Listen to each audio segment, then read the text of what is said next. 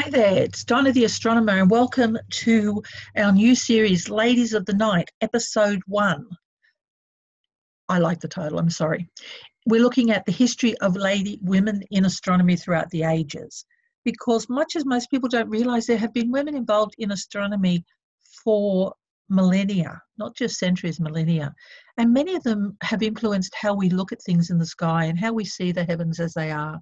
But for many of them, we don't even know their names. We don't know very much about them. And so one of the goals of this series is to help you learn more about some of these women who've had such significant impacts.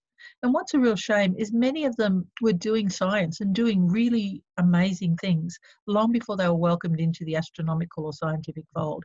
Unfortunately, many of them had to do it as wives, daughters, lovers, partners, and their male counterparts got most of the glory. But as we'll see, these ladies throughout history have made a major impact. Some of these ladies you'll have heard of, like Carolyn Herschel, Jill Tarter of SETI fame, Jocelyn Bell, who's one of my absolute heroes of modern times, who discovered pulsars. And we're going to learn more and more about people who we don't know. There's over 50 plus women in this series that we'll look at one by one. Some will be a bit more longer than others. Some I'll ramble more because I have more information about them. But the very first one we're going to talk about is Enheduanna, who lived about 4,300 years ago and around about the 24th century BCE. So her name, we don't really know what her name is, but we do know that her title, En, means high priestess. She was a poet and astronomer. She wrote something like 48 poems, 42 of which exist today in translated form. We don't have any of her technical writings, unfortunately, but through her poetry, we actually learn an awful lot about what she did. So Enheduanna means ornament of the heavens. So her father was King Sargon I of Akkad. He combined Sumeria and Akkad together was sort of in the Babylonia area, upper and lower Mesopotamia. He united them and turned him into a massive kingdom, which he ruled for something like 54 years. And this is basically in an area where modern Iraq is today. And we can track back a lot of mathematics and science and astronomy back to the Sumerians.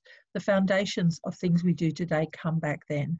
They also used a form of writing called cuneiform, and if you look at the bottom of the picture there, you can see her name written in cuneiform. And these things have actually existed to prove that she really did.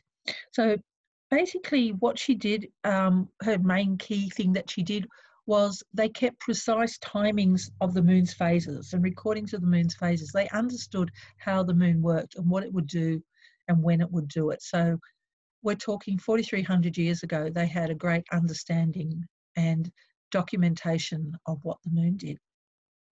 So she was the high priestess of the god Nanna and his wife Ningal.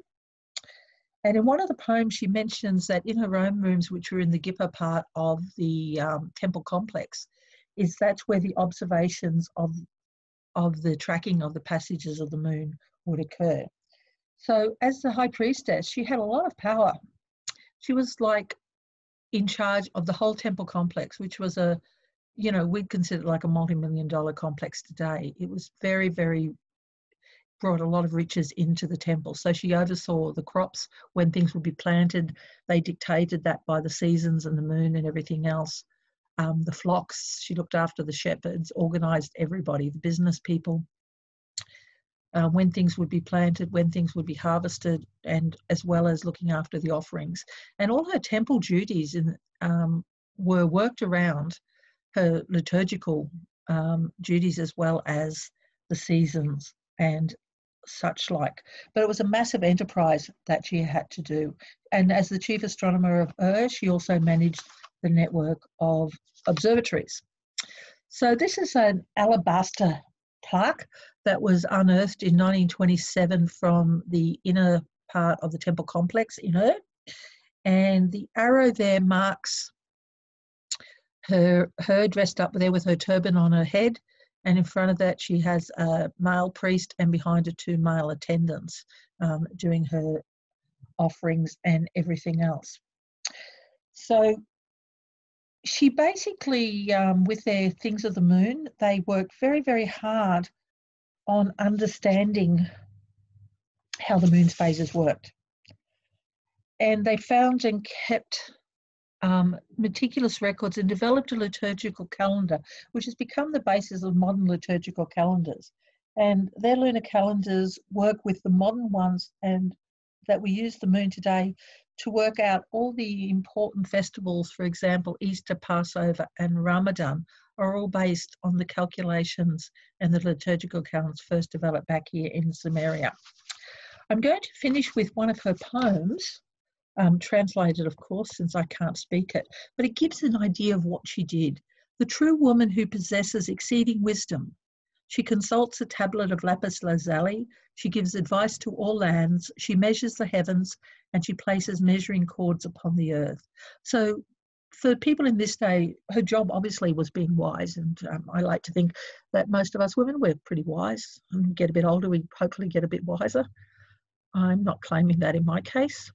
She consults a tablet of lapis lazuli. Now, lapis lazuli was a very precious stone, and to actually be used to record things on showed how valuable it was and how important the information was. She gave advice to all the lands because, as the high priestess, she was in charge of this great sort of complex. And in fact, part of her role was to appoint the next high priestess and appoint rulers and the like. She measures off the heavens, her astronomical work, and places measuring cords upon the earth, her geographical work on surveying and keeping everything in step. So I hope that's given you a little bit of insight into one of the earliest technical scientific people in Hurdwana. Now, obviously, she wasn't the first. She's only the first that we have any knowledge of and any recordings of. She's probably one in a long line of women, but certainly she's the first of the ones who we will be talking about in the next series. Coming up in our next one, we'll be talking about Agonies. By all means, please leave me some feedback, ask me some questions. I would love to do a Q&A session on just about anything, but I need some questions to start with. You have my contact details here. Have a great day, and look forward to bringing you the next series. Thank you very, very much.